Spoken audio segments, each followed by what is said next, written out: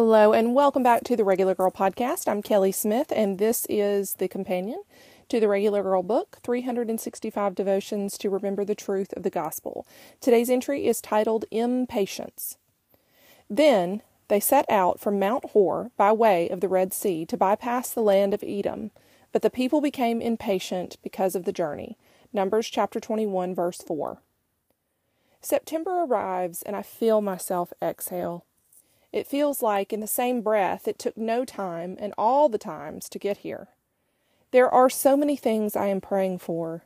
They all feel so heavy, and to be honest, I've felt so much impatience take over in a place that I'm really not owed any swift resolution. None of us are. And maybe that's what we all need to hear. You aren't entitled to a quicker result than anyone else. You've got to walk the road, and you'll get there when you're supposed to get there.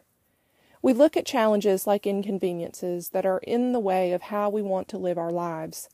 We forget that, often, those struggles are an inevitable part of a healthy diet, one meant to strengthen and equip us for the road ahead. Eventually, everything works out. Even in death, the dying let go, and for the believer, there is eternity.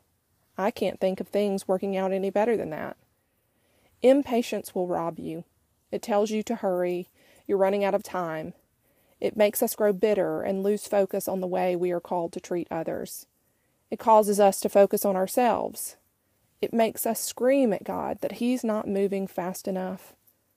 It plants a seed of distrust for His plans. Impatience says that our plans are better and His are not. Today, I pray you rest in the truth that your impatience will not bring about resolution any faster. God is working it out in His time and in His way to bring Himself the most glory. When He gets the glory, the result is always better than we could ever comprehend. Thank you so much for joining me today, and I hope you'll come back again soon.